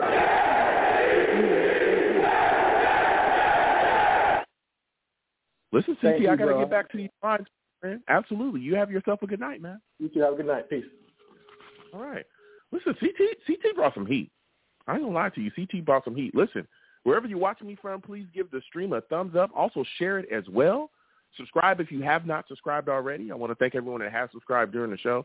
Please continue. Hit that notification bell as well so that when I post content, you folks will be in the know. Also, if you'd like to donate, Super Chat is there. You can, if you'd like to give to the Super Chat, please do.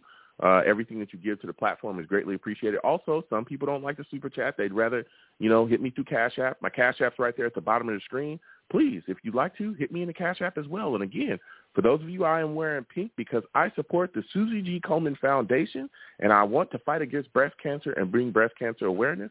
Komen in my chat brings up my link to a Susie G. Komen fundraiser that I have started to do just that, all right? So if you can give $1, $2, whatever you can give to that fundraiser goes directly to the Susie G. Komen Foundation. So please give if you can. So we're going to continue to go to the lines again, 515-602-9639. 515-602-9639 is the number. Call in. We're taking all callers. Lines are hot, everyone, and please be patient. Next, I'm going to my guy, Steve, man. Steve, salutes to you. Steve, salutes to you. I want to thank you for calling in, my friend. Steve, we have had a night, man. A lot of back and forth. Give me your thoughts about this situation with Marcus May. Do you think the New York Jets should trade him? Hey, Joe. Well, first off, thank you so much for having me on your show, man. I always love talking to you. Before we talk about the thing with Marcus May, I listened to all the callers before I came on. I don't know what that guy Monty was talking about. That had to be one of the worst calls I had ever heard on your show before. That was one of the worst calls I have ever heard. I have no idea what he is talking about. I mean, we'll get into that a little bit more, but the situation with Marcus May is a tough situation we're in now because, listen, he's going to be almost 30 years old. We put him on the franchise tag last year. Now, and honestly, we thought at first that maybe after the 2021 season that we would extend him. But now, honestly, with this situation now, where there's a possibility of the rumor that he wants to be traded before the trade deadline on November 2nd, and he wants something to be changed as well. I don't know what's going to happen, but we'll see what happens. But the thing is, though, now there's another tough situation, that DUI situation that he had back in February. Now, if that situation did happen in February, then why wasn't it reported to the NFL right away? Because if something isn't not reported to the NFL right away, and let's say if he is guilty, he's going to be on suspension for long term because this wasn't reported. Yeah. Yeah, look, and again, that's still up in the air whether it was reported, correctly or not. Again, we're seeing the fallout from it because when it was initially, it got to the Jets beat, we saw that even the Jets beat knew nothing about it. They were saying, hey, what's going on? And that in itself as well, like you were talking about, Steve, could affect his trade value because you got to look at the situation. Not only will you be trading for a guy that's dealing with, that arrest. Let's see what happens, comes from that. How much time is he going to miss? Is he a guy that you feel like you'll be able to trust with a big, bag now attached to him? And, he's going to be a guy that's going to be around your team. Can you trust that he won't go out and make another mistake? And you got to also wonder, how honest is he going to be with you if he does make another mistake or if something does happen? Because, again, like you said as well, the reports are swirling about whether it was reported correctly or not. So it's like, man, it's a tough sell now now to another team. That brings me to my question. Go ahead. But, Steve, I wanted to ask you is, now when you look at all that stuff factoring in, if the New York Jets would look to trade Marcus May, what kind of value do you think they get at this point? I'm a guy that thinks a second rounder, maybe we could get that. A lot of other people are talking about third and fourth rounders. I mean, what is the least that you would take if you were the Jets general manager to trade Marcus May? I'll tell you one thing. If there was one team I think if Marcus May should get traded to, would be the Los Angeles Rams. I think the Los Angeles Rams would be willing to give up anything. The Rams would be willing to give up anything. I mean, because remember, now they don't have 2 first-round picks for the next 2 years because that was part of the Matthew Stafford trade. Honestly, if we could get a second-round pick back, that would be great. That would be great from the Rams. Another player that I was thinking about too, about was maybe getting O.J. Howard from Tampa Bay, but I don't know what Tampa Bay would want to give up on O.J. Howard really quickly. That's the thing, Joe. But we're going to see what happens with Marcus May. Now, I actually want to talk to you about the state of this team right now because this is the thing that's the most important thing. I'm going to talk to every Jets fan right now, and I want Jets fans to listen to me very, very clearly. Now, this was kind of one of the expected records. I did expect the Jets to be at 1-4. You know, thank God we're not winless going into the bye, okay? Now, the thing was with the other guy, Monty, who was the first caller on the show, and why he has no idea what he is talking about. Let me explain to you some of the situations that have happened with former Jets that are not on this team anymore. Let's start off with his good old buddy Jamal Adams, okay? Let's start off with that. Did any of you fans see what happened in the Seahawks-Rams game on Thursday Night Football? What does Jamal do? He can't cover anyone. He let a Rams receiver go right by.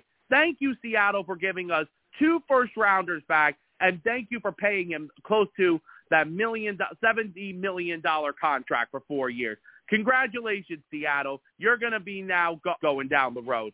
Now, Chris Herndon is another example. He hasn't had a single catch with the Minnesota Vikings. That's another situation. And another thing is with this team is, now going with this team, this is a very, very, very young team. Now, listen, I understand from Jets fans, it's been 10 years that we haven't made the playoffs. Listen, I want to win too. And, Joe, I've seen your videos. You want to win as well. And I totally respect that. But the thing is about this team, this is a rebuilding team with a rookie quarterback, a rookie head coach, a rookie offensive coordinator. Now, listen. Do I think that the Jets could have won some of those other games that they were in this past year? Yes. Like, okay, the past game we lost last Sunday to the Falcons in London, okay, the 27-20 game. But you know something? Listen, there is talent on this team, despite the fact that we're 1-4 with this young team. Like, let me tell you about some other teams that are in worse situations than we are. See, we're a team that's in the right direction. If you want to look at a team that's in a worse situation, why don't you take a look at the Jacksonville Jaguars, for an example? They're 0-5 right now. They have a coach that players don't want to play for right now. Now, that's a bad situation. Another team is, I mean, I'm not going to go over every other team that's in a tough situation right now, but what people have to understand is that, and the one thing is, I do believe the Jets will bounce back. And this is a great chance week, okay? You know, everyone's got to take their time with this team, okay? Okay? We got to be patient, unfortunately. Listen, I know there have been times in the last few years when the fans don't want to be patient with this team anymore, but let me tell you, it's a young team and a new young coach. So we got to see what happens. And one thing I will see is we should be all right bouncing back after the bye week because this will be a good learning experience for us. Steve bringing heat, man. Give him a hand through the audience.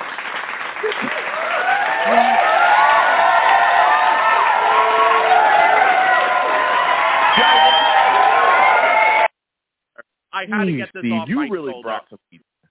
Yeah, you brought it. You brought it, Steve. You brought the heat, man. I mean, there's nothing left to be said. Listen, Steve, I want to thank you for calling in tonight, my friend. This was an amazing call. Hey, thank you, Joe. Hey, Joe, listen. Let's enjoy the bye week, Joe. Don't worry, Joe. We're going to get back. We will bounce back, man. I know this is going to be some tough stretches down the road for us this year, but I do believe we'll bounce back. All gas, no brake. Let's go. Let's go, Steve.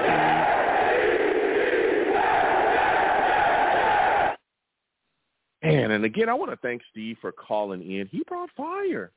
I ain't going to lie. We're going to keep going to these lines again. 515-602-9639. 515-602-9639 is the number. Call in. If you're watching, no matter where you're watching me from, please subscribe to the stream if you're on YouTube. Also, give the stream a thumbs up. Wherever you're at, please share the stream as well. It's always greatly appreciated. We're going to keep getting to these lines. Next, I'm going to my guy, Colin. They're coming directly to you. Colin's bringing the heat already. I feel it.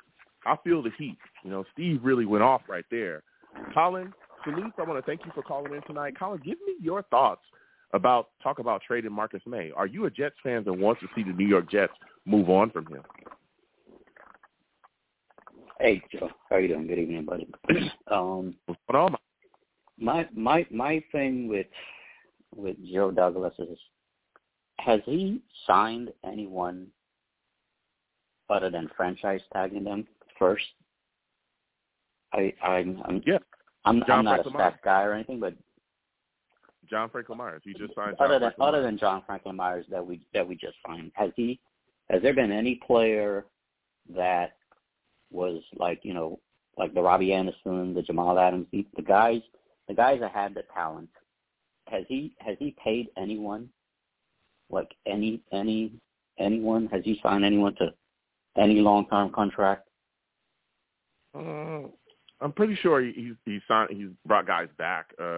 But I mean, he's also got right. He signed other guys from free agency that were extremely talented too. You know what I'm saying? So he was able to do that. Yeah, but I just feel like it's a pattern with Joe Douglas where you're gonna get these rookie guys. They're gonna play their 3 years. Bryce Hall, whatever. These guys they're gonna shine during their rookie years, and then when it comes to that long-term contract, we're gonna be doing the same song and dance with those players. So my question years. is this though. I hear you, Colin, but my question is this, right? When you ask, hey, how many guys did he sign that were talented? Well, how much talent do we really have on this team?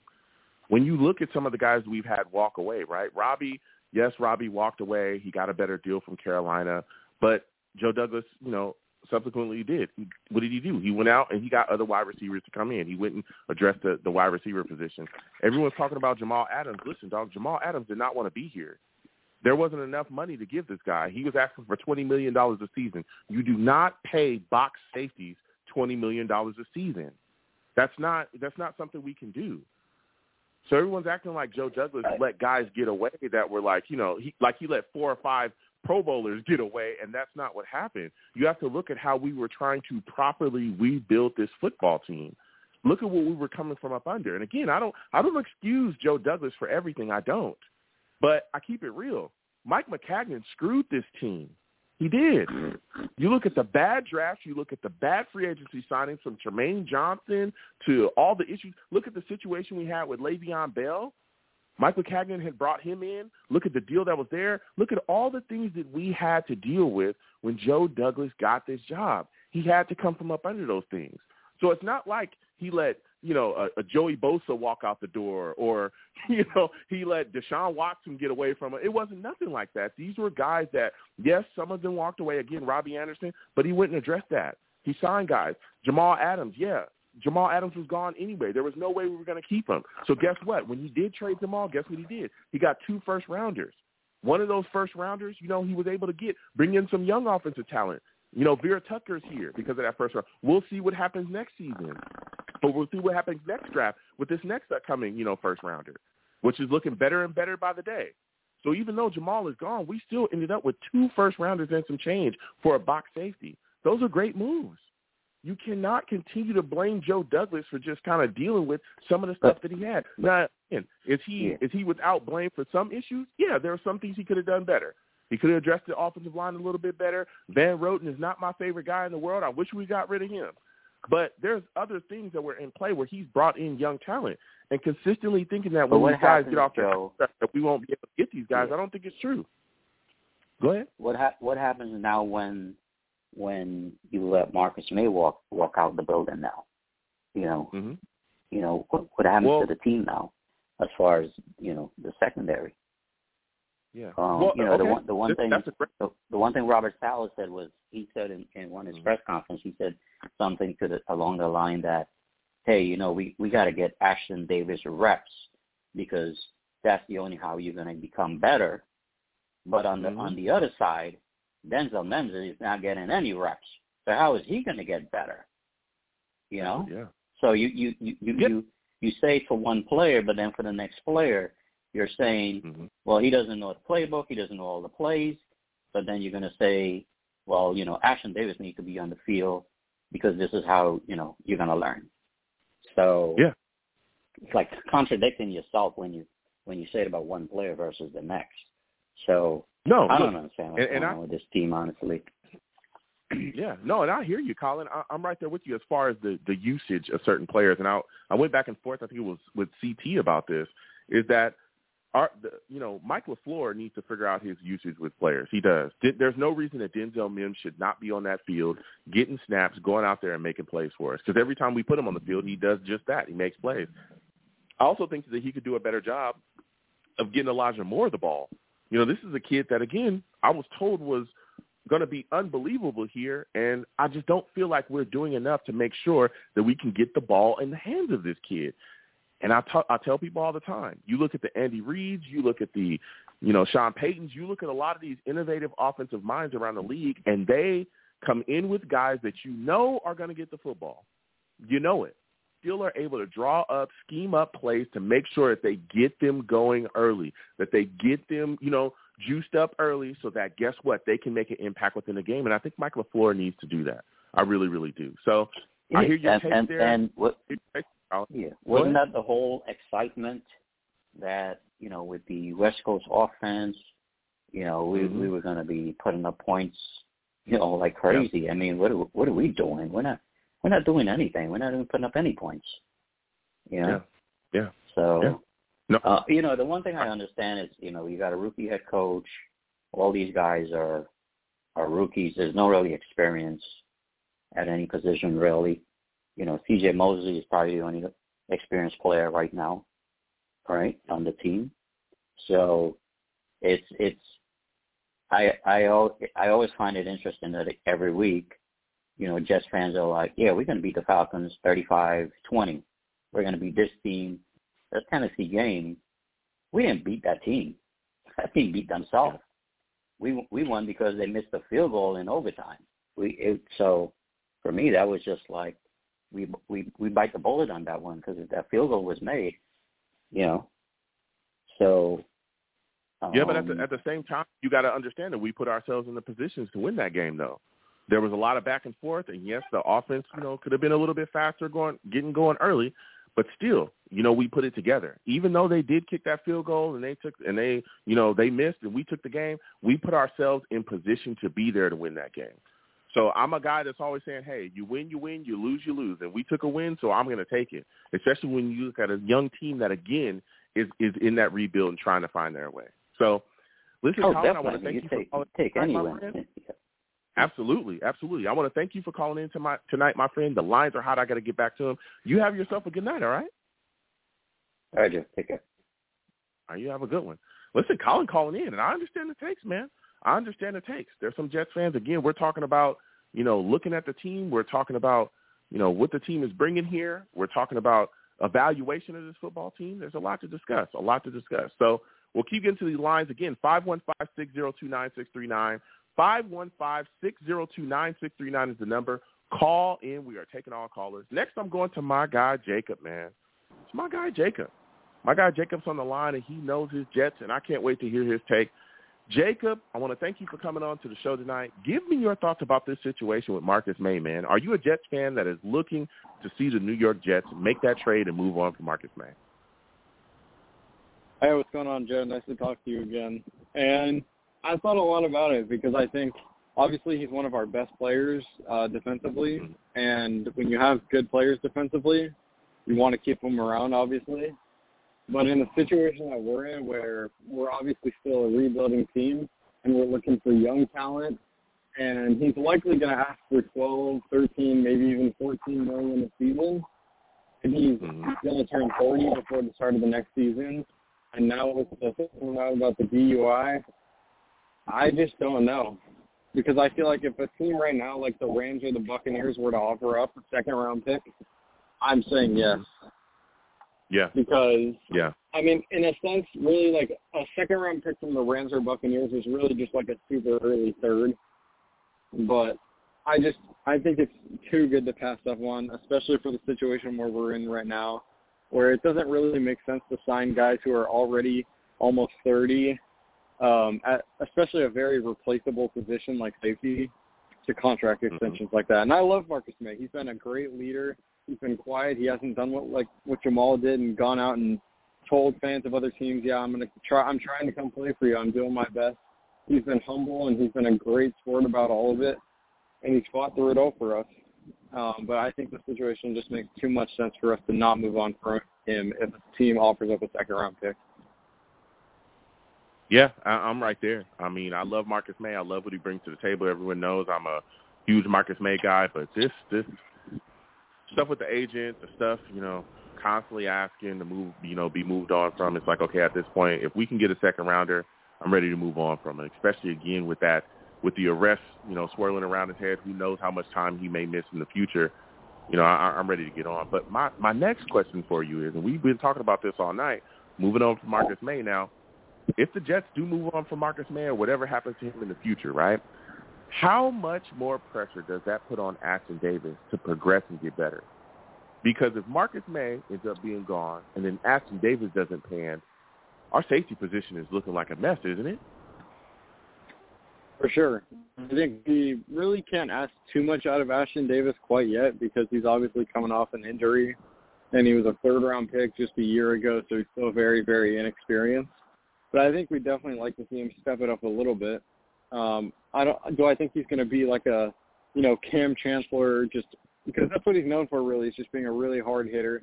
But do I think he's going to be going to be all around the field and just you can't take your eye off him? No, because that's not realistic. But I think if we can get solid production out of him and just, really cleaning up the missed tackles and just getting solid. And next year we go out there and in the third or fourth round get another guy to go along with him, then I would be just fine with that. But there's definitely a little bit of pressure on him because while safety is a replaceable position, you don't want to have nobody back there because if you go to play like the Tyreek Hills of the world, you're screwed. Yeah. So, yeah. I think we just need solid production out of him, really. Nothing elite, just above average. Yeah. Now, Jets going into a bye week, we're talking team evaluation. We're looking at the squad, and we're saying, all right, after this week, we want to see the team really come out and compete hard. But up until this point, what has been your assessment of Sulla and the rest of the coaching staff? What are some of the positives you've seen? What are some of the things they need to change? Yeah, it's a good question. I think defensively I've been a lot happier with our coaching than offensively. I think most of us would agree with that. Jeff Ulbricht's done a great job. Robert Saleh's done a great job working with him. And then offensively, Mike LaFleur, we're not too sure on some of the things he's been doing. He's made some questionable calls, and the offense has, struggled from it and taken a big hit because of it. But, I mean, the game against the Tennessee Titans is definitely the argument you can make towards saying don't give up on Mike LaFleur just yet because games like the Tennessee Titan game happen and the offense looked competent, like really competent. And so that was definitely the one biggest bright side on offense. Defensively against the Falcons, I wasn't very happy with how they played in the first half. Second half, they cleaned it up a little bit, but in the first half, they were really, really terrible, in my opinion at least. But if you want to look at it in terms of, additions that we've made, obviously signing John Franklin Myers to a contract extension is pretty big because it signifies the change of us going from every little piece of value that we have, we're just going to ship it off for draft picks, into the now stage of we're starting to see this team come together. So if we have valuable players, we're going to re-sign them. And obviously Marcus May being the exception to that. But, you know, picking up Quincy Williams, hopefully we can re-sign him too because he's been phenomenal. But I guess definitely the biggest downside and the biggest thing I want to see changed immediately is adding Elijah Moore and Denzel Mims into that offense, because the argument they made is that, you know, we haven't had enough offensive plays, so we haven't been able to get them on the field. Well, with the offensive plays you have, put them on the field and then see what happens. So it's like they say these things like expecting, oh, okay, we get it, we understand. Yeah, we're looking forward to watching you guys in the future, and hopefully this thing can work out. No, you don't think like that. Get them involved in the offense, please. Maybe you'd have more offensive points if you were able to put guys on the field that could constantly move the game. It's crazy. So sticking with the offensive side of the ball, Jacob, what is your evaluation of Zach Wilson at this point? You know, there's a lot of Jets fans, some that want to, you know, immediately, they're already talking about getting rid of him, some that are remaining patient. What do you think he's looked like up until this point, and what do you think is the biggest hole in his game as of now? That's another question where there's going to be multiple parts to it, because I think overall, I think he's been, you know, below average, but you can't expect too much out of your rookie quarterbacks because not many of them are going to have like Mark Sanchez rookie seasons where they're going to the AFC Championship game and just blowing past all expectations. And I think it's very normal for what he's doing right now to happen to a rookie quarterback. They're very turnover prone in the beginning because they don't see stuff like elite NFL quarterbacks do quite yet. So the biggest flaw to his game right now is definitely turning over the ball, without a doubt. Either that or, you know, trying to make too many highlight plays and not doing the simple stuff correctly. Those are the two things that he really needs to get better at. Is knowing when to take that deep shot downfield. Because we all love watching him take those shots downfield, and nobody doubts that he has, you know, a cannon of an arm. But he's really got to be able to do the simple stuff too. And that was beyond clear in the game against the Falcons because he missed time and time again screen passes that could have set us up right at the 1 yard line, way down the field, you know, into great situations to put up more points on the board. So those are the biggest downsides. But if you look at upsides, obviously the cannon of an arm he has and the ability to just make perfect throws down the field on the run, outside the pocket, and just drop dimes way down the field and sometimes in the end zone like we saw with Corey Davis. And I think he's definitely starting to become a little bit more comfortable and form those connections and sort of develop the chemistry with the wide receivers.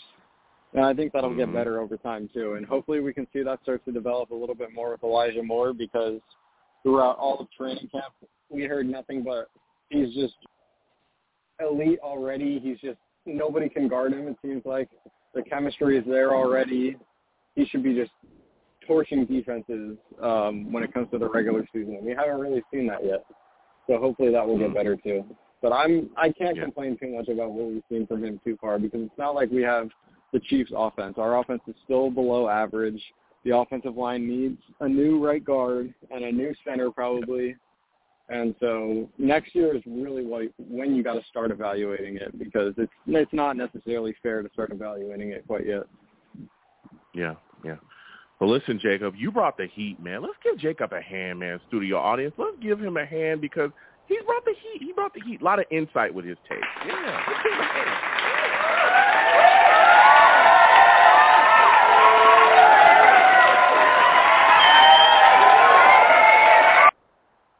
Listen, Jacob, this was a phenomenal call from you, my friend. I got to get back to these lines. I want to thank you for calling in. You have yourself a good night, all right? Appreciate it. You too. Absolutely. You have a good one. Listen, Jacob called in with the heat. You know, I ain't knocking it. Again, 515-602-9639. 515-602-9639 is the number. Call in. We're going to take one last caller. Salutes to all the callers tonight. This has been a phenomenal show. 646, I'm coming directly to you, 646. You look like a new caller. Give me your name, where you're from. Watch your background, mind your background noise, kind of blur that a little bit. Give me your name, where you're from, and give me your thoughts on this situation with Marcus May. It's just a new Jets trial. Is it me? Yes, 646. This is you. Oh, okay, yes, so I'm actually gonna go by my YouTube name. I go by the Truth Be Told. I think I commented on your videos a few times. Mm-hmm. Okay, good to hear from you, my friend. Oh, thank you. I was trying to call last week, but somebody said something I wanted to say, so I kind of ended my chance. But I kind of want to vent a little bit today with you. But we can start off with the Marcus May situation. I think that here's the thing. Like, I'm all like pro players, and I would be more pro team, but the Jets have shown year in and year out that they can't. As fans, we can't even be pro team towards the organization anymore. You know what I'm saying? So when every time a player comes up and it's time to pay them, they don't want to do it, and that's just the truth of the matter. It's been like that since Keyshawn Johnson, as far as I can go. And I understand Keyshawn Johnson has that type of personality that is kind of cancerous, but the fact is, like, he got drafted in '96, and we already got rid of him by 2000. So it's just like on cue. Every time that rookie deal comes up, they don't want to pay. Remember, they didn't really want to pay Muhammad Wilkerson either, even though he was pulling, 10, 14 sacks a year. They Rex Ryan had to bat for him and say he was the best defensive lineman in the game, to get recognized. And they literally bashed Rex Ryan for that. The organization said, don't say that. He even said this in the press conference. I mean, I can't pull it up, obviously, but that's what I recall him saying. So Marcus May, he should just be happy that, he's going to get his chance somewhere else. We should just trade him because this is the right thing to do at this point. Because if you're not going to pay them, then trade them. Get something for them. And I don't know what they're trying to do. Like, every year, it just seems like every time a draft pick needs to come up, I don't know. It just seems weird that we give all these players up, and we don't even really give them a shot. But I want to talk about the organization real quick because, I feel like, they're not, I was not a big fan of hiring Joe Douglas because of the fact who vouched for Joe Douglas, right? Who got Joe Douglas in the building? Do you know? Yeah, it was Adam Gase. It was Adam Gase. And it was Adam Gase who the Johnson brothers signed off on it as well. But he came in highly reputable too, because he also was coming in with that stuff. Eagles, they had just won a Super Bowl, and he's also known as a great scout around the league. No, I'm not knocking that, and me personally, I don't know that. I'm not going to go by, word of mouth of the league, because a lot of these leagues get their friends, their families. No one really gets a job anymore based on their qualifications. So I don't know that. But I'm going by what he's done so far. I'm not saying I hate it, but he's made some questionable draft picks that everybody's just like, whatever. Like, already quarterback is already gone. Our safety doesn't look very good that he drafted, and Denzel Mims. Anyway, so when it came to the hiring process, right, for the coaches, remember, we skipped on two really, key matchups this year, right? Arthur Smith, right? I think he came into the building for an interview. He got let go, right? And then you had Matt Rule last year, who, in my opinion, exposed the Jets' defense since week one, and every team has pretty much been passing to the running back and just abusing us with the running back since week one. So this is like, when everybody was like, hey, this is Dan Darnold and Wilson, and who, I don't know how everybody didn't look at the head coach. The head coach was the biggest story in my opinion. He came in and wanted to bring his people, and the organization said, no, we want to hire like you have a good track record of hiring. So it just seems like a lot of things is questionable. We got a new head coach, which I think he's actually not doing too bad. Yeah. Yeah, no, listen, and I hear your truth, and I have to let you go in a second because, it's a little bit later on the show, but again, I want to thank you for calling in. Listen, I hear you, and I don't think that Joe Douglas is questionable with others. We've seen him be able to make moves, right, that have really bettered this football team. We've seen him be able to trade a guy like Jamal Adams, get 2 first-rounders. You also got to look at what he was coming in after as well when you look at the situation with Mike McCagnon. He had to clean up a lot of the things that was going on there, and now he's trying to start that rebuild. I mean, look at some of the players that he's been able to bring in. You know, Mekhi Becton looks phenomenal. Yes, he's hurt right now, but we're going to get him back. He looks good. We'll see what happens with Denzel Mims once they start working him more into the rotation. I mean, look, he got Bryce Hall late in the draft, and that guy looks like he's going to be a number one corner for us. So things are looking up. Again, you look at this class, we're already seeing guys kind of pop out. Vera Tucker's looking solid. We're seeing Zach Wilson really start to get himself under as well. So some of these guys are really putting things together. And I think that, again, if we just give Joe Douglas some time, more time, and again, he's not, you know, without blame. There are some instances where he can get better. But I think with the capital that we have going forward and some of the things that, you know, that we have, especially his draft picks, money, all those things, you know, I think he'll definitely, you know, be able to do more in the future. You know, Truth? Oh, I think we lost him. Truth, I think we lost you, man. I think we lost you. Sorry, your phone kind of went out there, but hopefully we hear from you again in the future, man, because I really liked hearing your takes there, but we lost you at the end. I think your phone went out. But, you know, Truth brought up some great points as well. There's a lot of other people, too, that has questioned Joe Douglas. And, again, I don't think he's without blame or without fault, but I think we need to also start to look at where we're going. We're in a rebuild mode. This is an evaluation year for us. And I think that, you know, we're seeing what happens going forward. Could there be some better spots that we could pick, some guys that he's going to be able to bring in next season to really address some needs here? Absolutely. You look at the offensive line, right guard's a question mark. I think he'll go after another pass rusher. I think you'll see him probably go after maybe another wide receiver. Maybe he adds one to the fold, depending on what happens with Jamison Crowder. There's a lot in the mix, but I think that we've got some building blocks. We just need to continue to coach it up and see what they can give us. So, man, this has been quite a show. I want to thank everybody for calling in. The callers were phenomenal tonight. Time is tight. We got to get rolling.